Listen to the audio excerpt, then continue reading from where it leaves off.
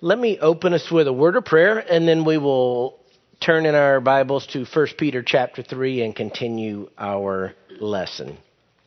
Dear Heavenly Father, we thank you again for the privilege we have of being able to gather together as your people. Lord, to hear your word and to worship and to fellowship and to encourage and hopefully, Lord, challenge one another. Pray that you will help us today to set aside all the distractions, Lord. I know even this morning I'm distracted in my mind by various issues that are not bad issues, but they're issues that distract my heart from where it needs to be. And Lord, I know I'm not alone. Many others in the room want to be focused on the right thing, but life has a way of chipping at our minds and our hearts and getting us distracted. So I pray, Lord, we could put those things aside. Pray that we could focus on you and your glory. And I pray that through the teaching of the word here in Sunday school and then in the main service with Pastor Steve and then coming back for the evening service tonight, that through the teaching of your word, you would show us where we need to change. Convict us where we need to be convicted. Encourage us where we should be encouraged. And help us, Lord, to keep striving to be like Christ. We pray all these things in Jesus' name. Amen. We're in the middle of a section of Scripture that's a continuation of our teaching of 1 Peter, and as I introduced it last week and began teaching through our outline, it's really a summary of a particular section of teaching that is focused on how we live our lives. The section that this concludes runs from chapter 2, verse 11 to chapter 3, verse 12, and we're in the midst of that concluding section now. And I think if we understand the book as a whole, that really this is just practical teaching to tell us how to live out excellent lives. We're supposed to be holy as God is holy. I reminded us last week from 1 Peter chapter 1, verses 14 to 16, the call, sort of the theme of this entire book. As obedient children, do not be conformed to the former lusts which were yours in your ignorance, but like the Holy One who called you, be holy yourselves also in all your behavior, because it is written, you shall be holy, for I am holy. Really, everything in the book of 1 Peter is driving us towards this goal. And the section of practical application that we're in, that began at chapter 2, verse 11, continuing through chapter 3, verse 12, is just how that looks. What does it look like to be holy in the context of life in a fallen world? Peter talks about holiness in relation to the government. What does that look like? We submit to the government. What does that look like in the workplace? We submit in the workplace even if our boss is a horrific boss, unreasonable. Peter holds up Jesus as the example because he, I believe, knows that what he's calling us to do is hard. The government in his day was corrupt. In his day, employment quite often was a true master-slave relationship, which isn't easy. And so he was putting forth Jesus as the ultimate example, who no matter how sinfully he was treated, didn't respond in sin, he responded in holiness. And then as I indicated last week, and it's sort of the basis for the outline, in dealing with holiness, in chapter 2, verse 12, Peter says, keep your behavior excellent among the Gentiles. In other words, even in the eyes of a fallen world, all those who watch us, who aren't believers, should see something different. Our behavior should be excellent. And that's what we're dealing with. Excellence towards the government, holiness towards the government, in the workplace, and then, as we spent many weeks covering, even in the marriage relationship, the beginning of chapter 3, the role of wives, the role of husbands.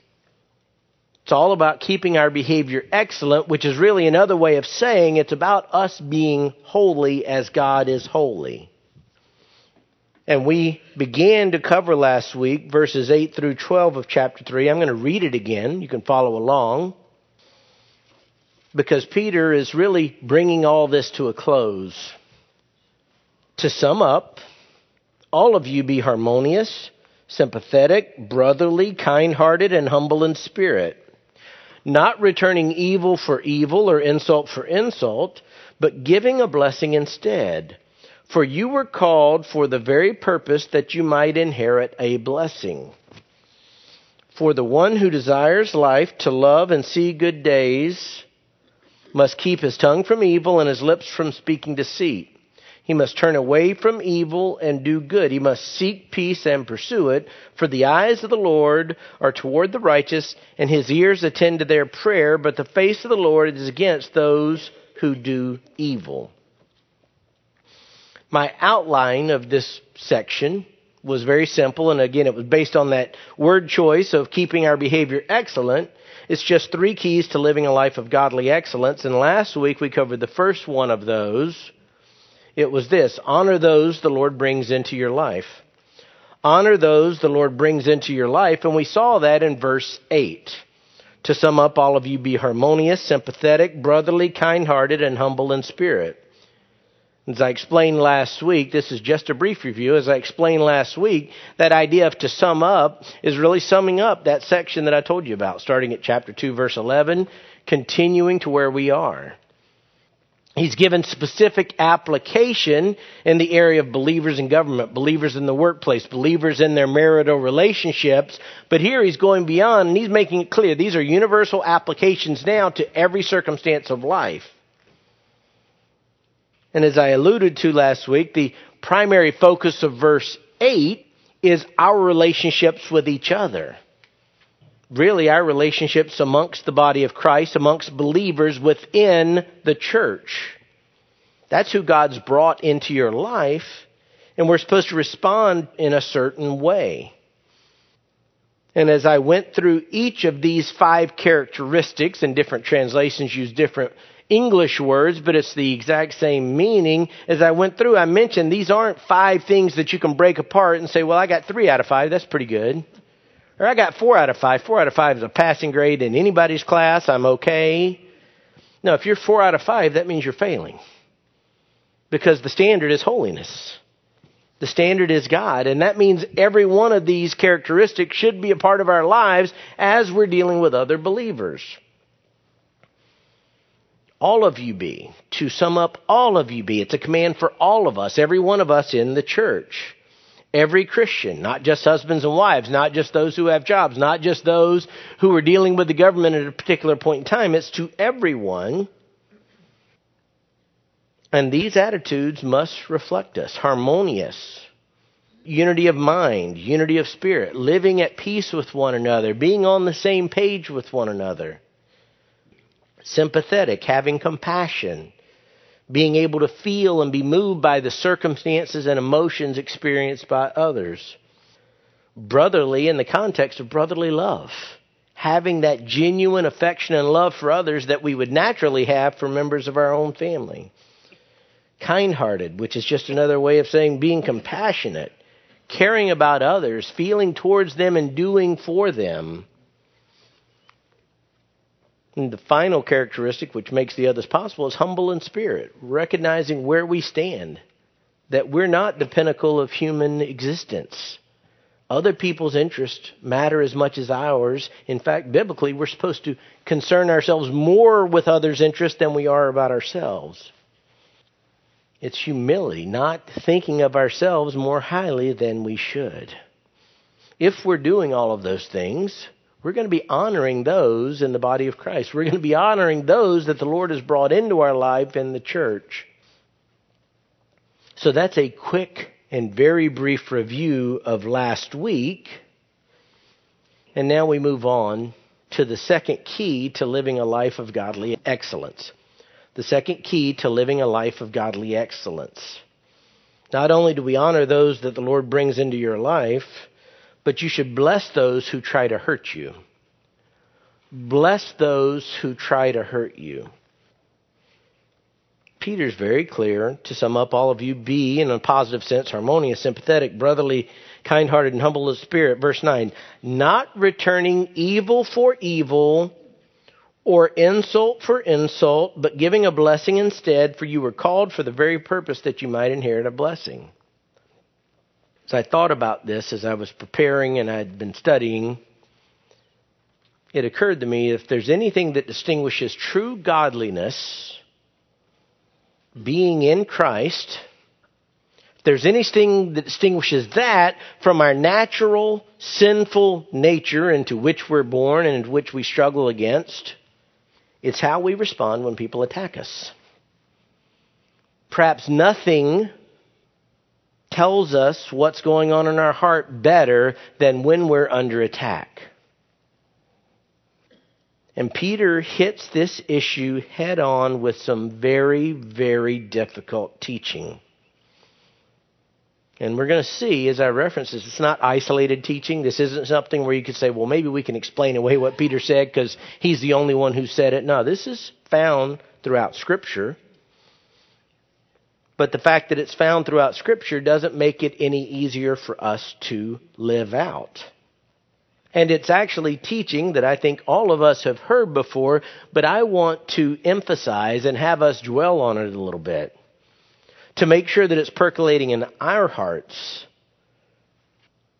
So while we had a positive duty in verse 8, all of you be these things, all of you exhibit these godly characteristics, now we've got a negative. Don't do this.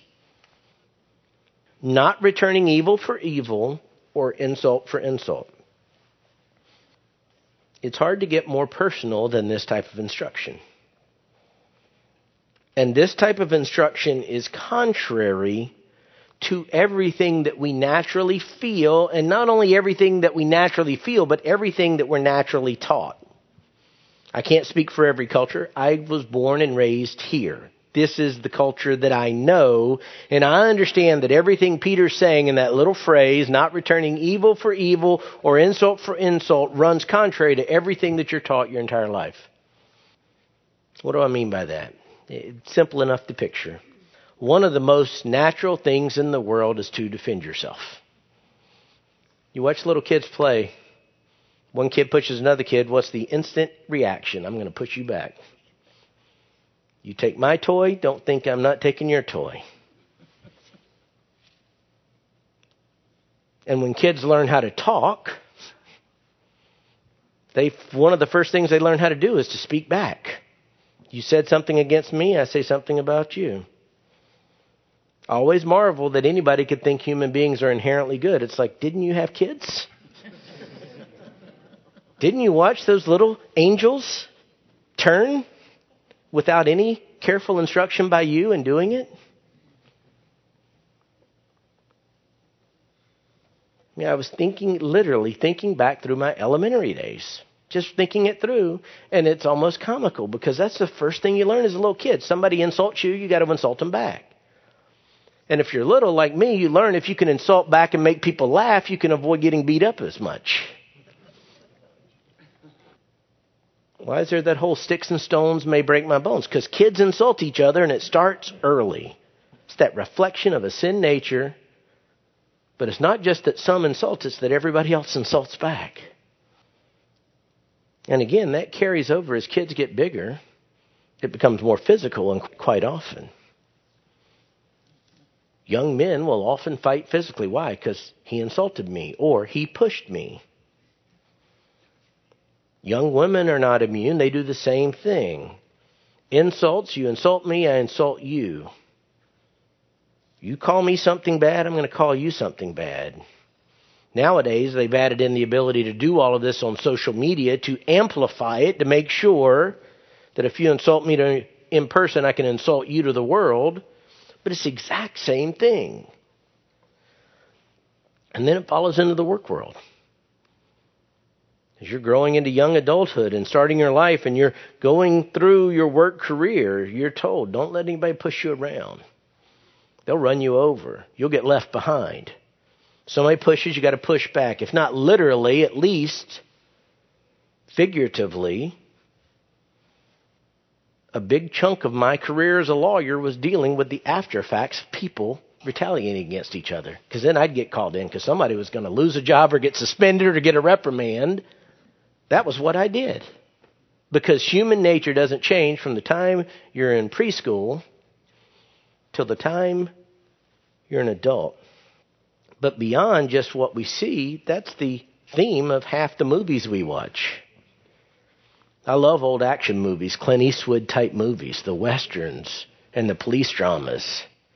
Why? Because nobody pushes him around. Not for long. You can hear the music in your head right now. He's the only guy that can put on a poncho and look cool. Am I right? I mean, how many of us, we're not wearing ponchos here. But he flips that thing over and we cheer on the inside. He got him. He got him. He got him back. And don't forget sports. College football started this weekend in earnest. Pro football is about to start. What do we see? Testosterone run amok. The play is over. Somebody shoves somebody in the chest. Somebody, what are they going to do? Shove them back. We're in baseball season. What happens? My pitcher hits your batter. What do? You turn around, you hit him back. This is so ingrained in our society and from a young age that when we become believers, quite often we excuse behavior that's condemned by Peter. Not returning evil for evil or insult for insult, ever. If you've been a believer for any length of time, you understand how hard it is. Your natural instinct is still to respond like you were a kid or a teenager or an unbelieving young adult. Because it's personal. You've offended me. How dare you? You've done evil against me? You're insulting me? Peter is saying retaliation, responding in kind, is never, in my notes it's capital, N-E-V-E-R. It's never okay. Ever. And as I said before, this teaching permeates God's Word. It's all over. Now, we have to start, when we think about this, just looking in 1 Peter, look at what Jesus' example was. 1 Peter chapter 2, verse 23, the first part of the verse, Peter's holding Jesus up as the example for all of this. And he says, and while being reviled, he did not revile in return. While suffering, he uttered no threats. If any human being was ever going to have an excuse, if it was ever justifiable, it would have been Jesus.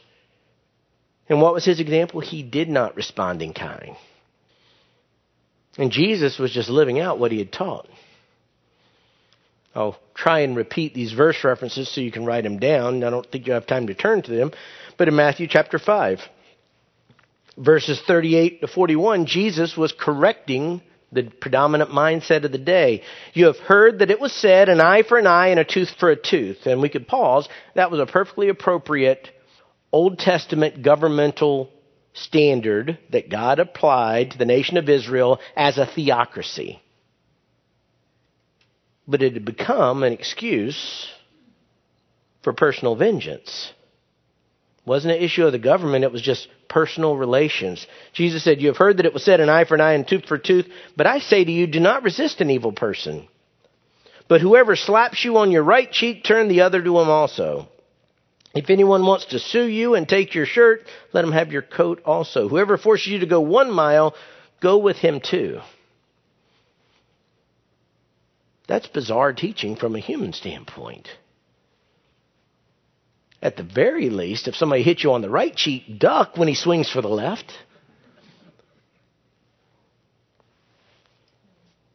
Proverbs 20:22.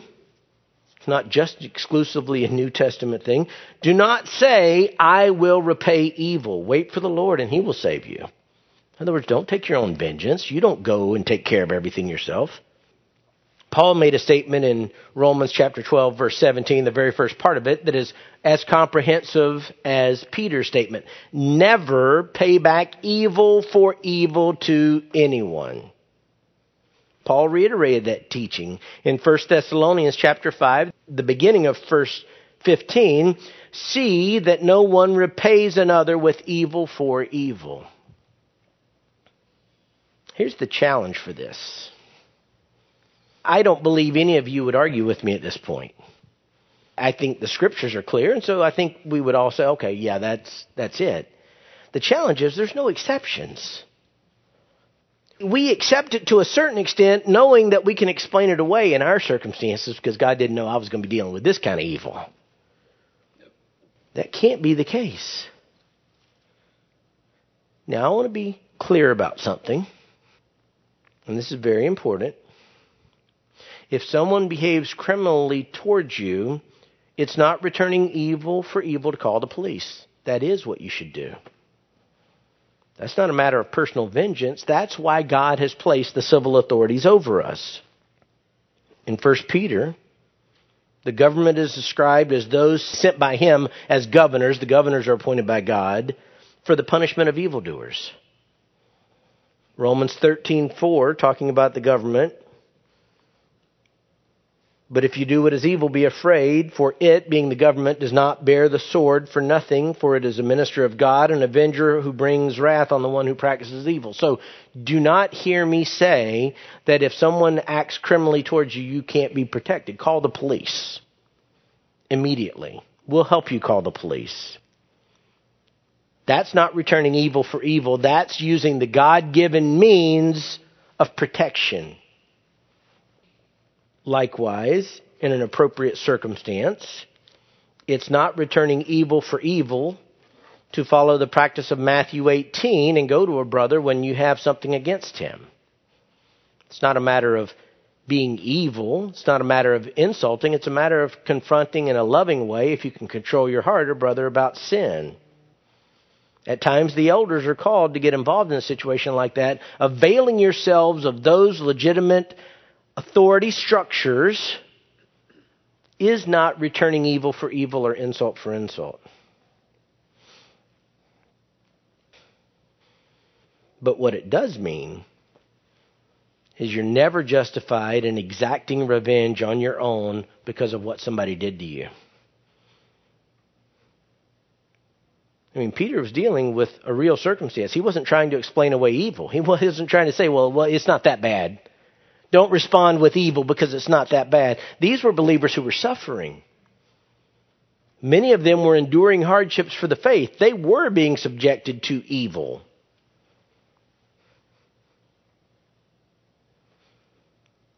But the fact remains, the scriptures remove from us the ability to ever retaliate such that it's not sin. If you retaliate by action, or by scheming or planning or by your own insults in reply to insults, you're sinning. Before I was a pastor, I saw this just in living in the church. I've mentioned before, I think Lakeside is the fourth church where Debbie and I have been members, and we've always gotten involved and been active. A church in San Diego, a church in Fresno, a church in the LA area. And in that context, even before I was a pastor, there were many circumstances where we saw disputes or conflicts between believers. Sometimes in marital relationships where husband and wives were having conflicts. Sometimes in conflicts between friends in church.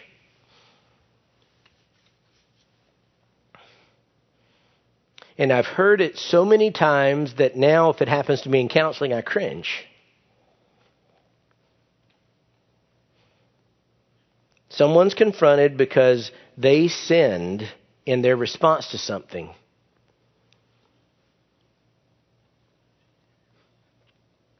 And their immediate response was that you're pointing the finger at the wrong person.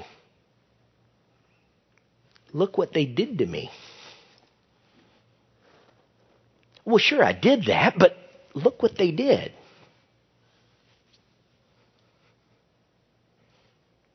Sure, I acted sinfully against them, but look what they did to me.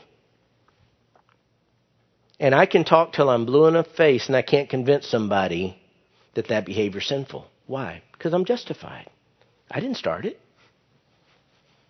Sure, I said some bad things to my wife, but did you see what she did? Give me a break. Do you know what I have to live with every day? Why are you coming down on me? Get onto them. If that ever is your thinking, you're sinning. Period. Period. We have to go back to the cross. We have to go back to Jesus. When he was reviled, he didn't revile in return. When he was suffering, he uttered no threats. That's why we can be told, don't return evil for evil. Don't return insult for insult. It's dangerous to ever say that one thing is the most, I see something like this the most, but I can't recall, as I think through this, and I'm always focusing on what I'm teaching at that moment, but I've seen more sin justified by finger pointing than anything else. I thought about it yesterday. It's natural. It's what happened in the garden. The very first sin, well, it was that woman. And the woman, well, it was that serpent. But we can't do that in the face of evil. The response to you being mistreated is not for you to sin. Your response is to be Christ's response. Again, if you've got a serious issue of abuse or something like that, call the police, but don't retaliate yourself. If we ever get in the mindset that says, I'm not really doing anything wrong because I'm just retaliating and they deserve it, we're sinning, we have to stop, brothers and sisters. Not only do we have to stop, we have to not encourage other people in that very same thing. I've seen many believers tell other believers what you did was okay, even though Scripture says it's sin. Why? Because I would have done the same thing if I was in your shoes. And I hate to think that I would be sinning. No, we've always got to come back to Scripture. If retaliation or giving back what you've received is any part of your vocabulary, repent. Be it in your home, with your kids, your spouse, your work, even driving a car and retaliating because somebody cut you off. Well, that yelling was okay. Now, if I didn't have anything else to say, we could all go home and feel bad because how hard that is. That's hard to live out. If any of you have mastered that, I praise the Lord. And I also assume you're going to be in heaven this afternoon. Because your life's over. You've mastered it all. There's nothing left for you. I'm not predicting anyone's death. That was a humorous attempt to add levity in the midst of some very difficult teaching. But here's the challenge. Everything I've said up to this point is hard to do. Now we go into the impossible. Because Peter doesn't just say, not returning evil for evil or insult for insult, but giving a blessing instead. We go from that's really hard to that sounds crazy.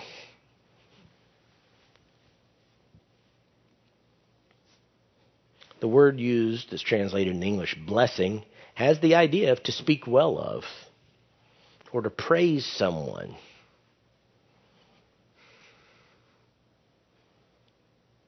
Why do I say this sounds crazy? Because instead of responding in kind and retaliating, we're supposed to actually do something positive towards those wicked people. Someone insults you, you should be trying to find a way to say something positive towards them. Try and find a way to do good towards them.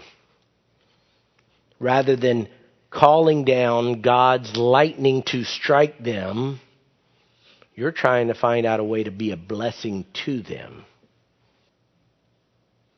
That just is contrary to everything we know. And yet this isn't an outlier in Scripture. Romans 12:14 says, bless those who persecute you. Bless and do not curse. It's the exact same teaching. Matthew 5:43 and 45. Again, Jesus' words. You have heard that it was said, you shall love your neighbor and hate your enemy. But I say to you, love your enemies and pray for those who persecute you, so that you may be sons of your Father who is in heaven. For he causes his sun to rise on the evil and the good, and sends rain on the righteous and the unrighteous. God's the example. God doesn't make all bad things happen to evil people all the time. They get some of the common blessings of life. You be a blessing, even to those that are considered your enemies. Paul again in 1 Thessalonians 5:15, see that no one repays another with evil for evil. I read that before, the second part of the verse. But always seek after that which is good for one another and for all people. So not only are we prohibited from counterpunching, not only are we prohibited from defending ourselves by insulting back or returning evil for evil, but as believers, we're called to affirmatively, even in those circumstances where we're being treated horribly and sinfully, we're supposed to be looking for opportunities to do good, to praise, to bless. Apart from walking by the Spirit of God, I can assure you this is impossible. If you're not redeemed, you're not doing this. But for believers, we have to be daily under the influence and control of the Holy Spirit, not walking in the flesh, but walking by the Spirit, or else we're going to lose this battle every time. I mean, if I try really, really hard, I might restrain myself from hurting someone that hurts me, but to come up on my own with the desire to help them, to bless them, to make their life better,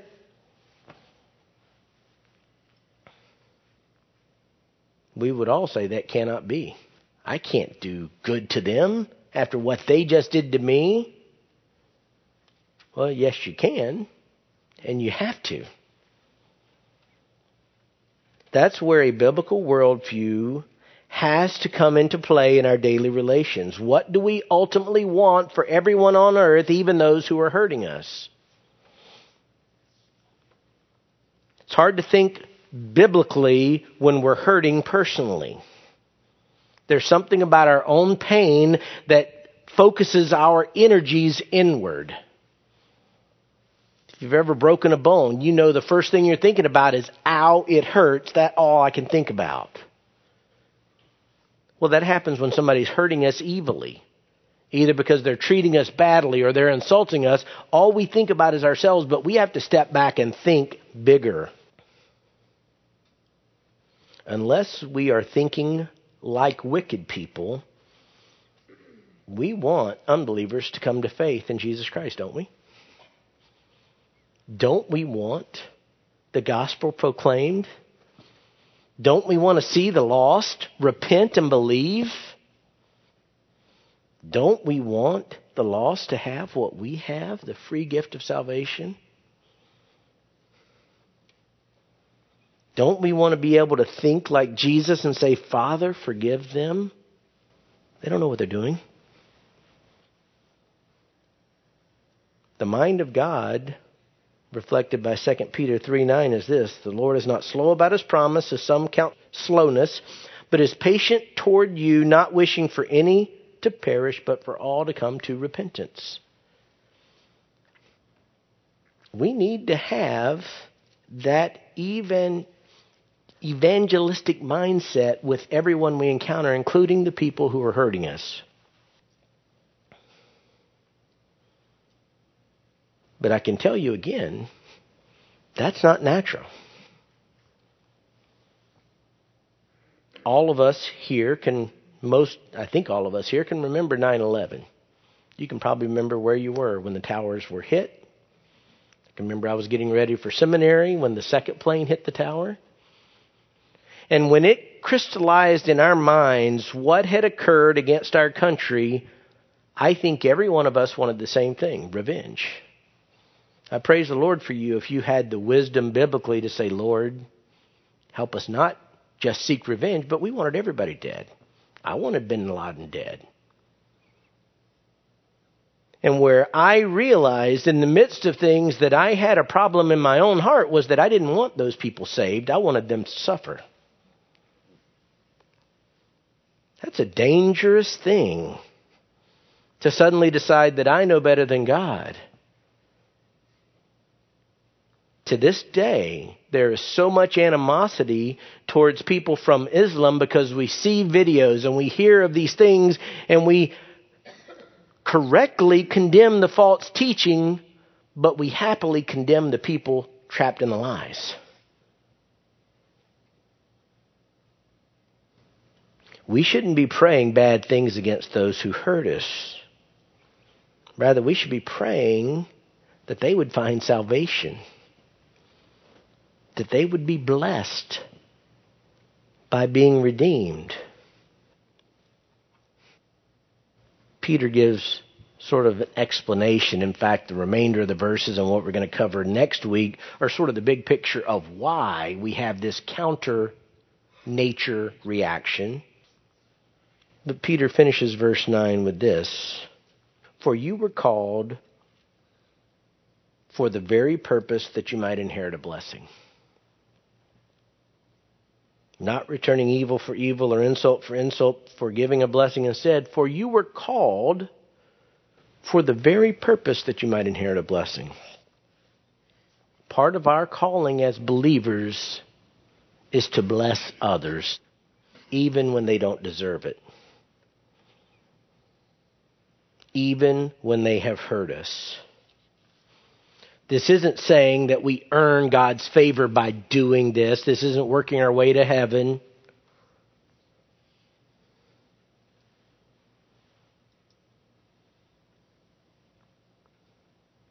This is an indication that those who have received God's undeserved mercy should be willing to quickly offer forgiveness and mercy to others.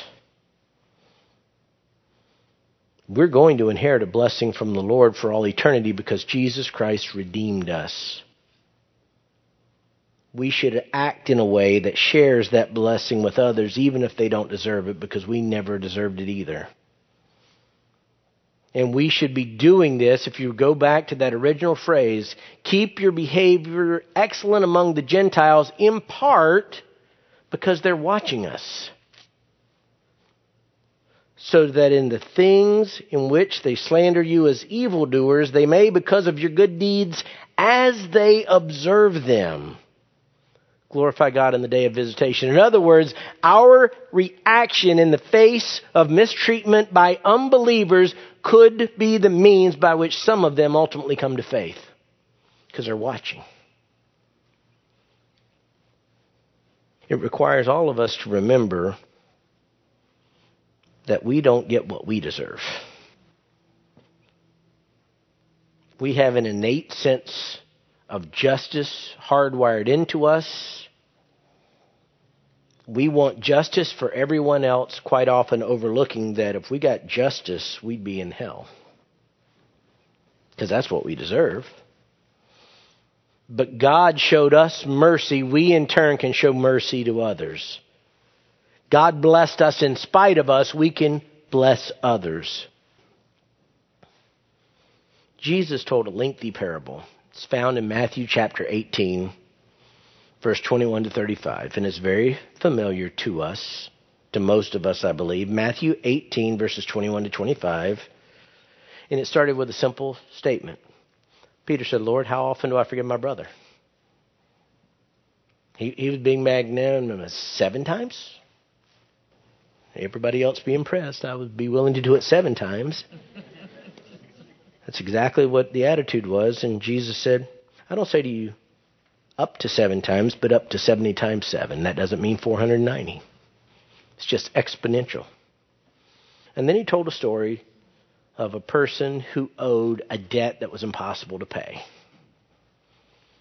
And at that time, if somebody didn't have the means to pay, they would be sold and put in prison. Could be them and their families. And this person owed an insurmountable debt, from a dollar perspective, beyond anything anybody could ever hope to obtain. And that person who owed an insurmountable debt begged for mercy, and the king gave him mercy. He was going to be sold with his wife and his children, and he pleaded for mercy. And it says, and the Lord of that slave felt compassion and released him and forgave him the debt. Didn't reduce it, just slate's clean. Obviously, the picture is that's what God has done for us. But what was interesting was the slave who had all that forgiven, as we know from the story in the parable, turned around and somebody owed him a little bit. We might view it along the lines of a personal insult, not an insurmountable debt. But he owed him some money. And rather than showing compassion, what did that person do? I get what I deserve.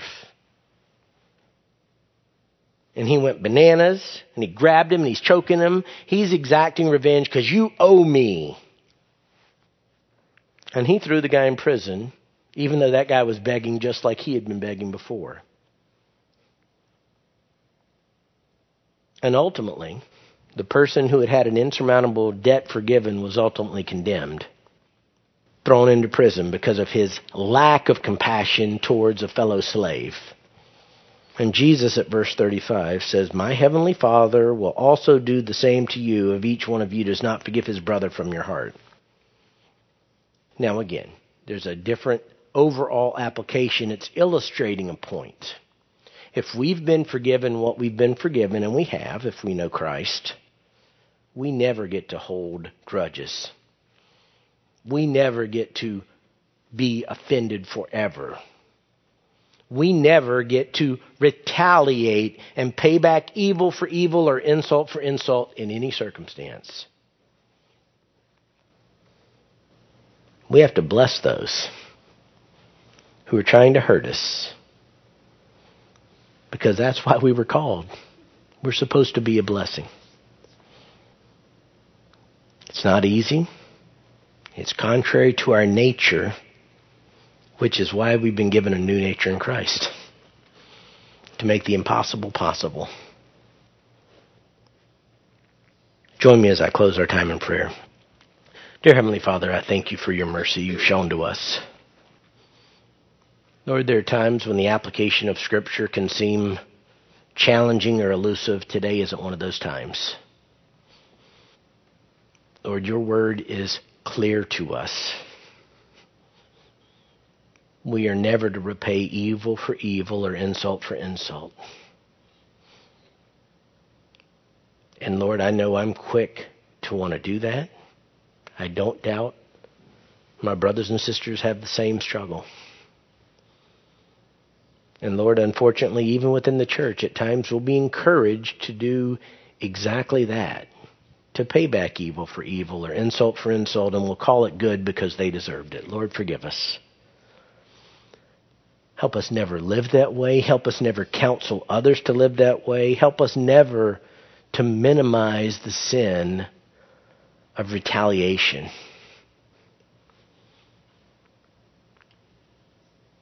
Lord, help us insulate ourselves from the effects of sin in our culture that transmits a message contrary to your word in this area repeatedly, in every area of life. Lord, help us live excellently amongst the Gentiles. And Lord, at any given moment, if we believe that we've reached the breaking point, help us remember the example of Christ. He didn't retaliate, but he entrusted himself to you. Help us learn to do that as well. When we pray these things, Lord, in Jesus' name, amen.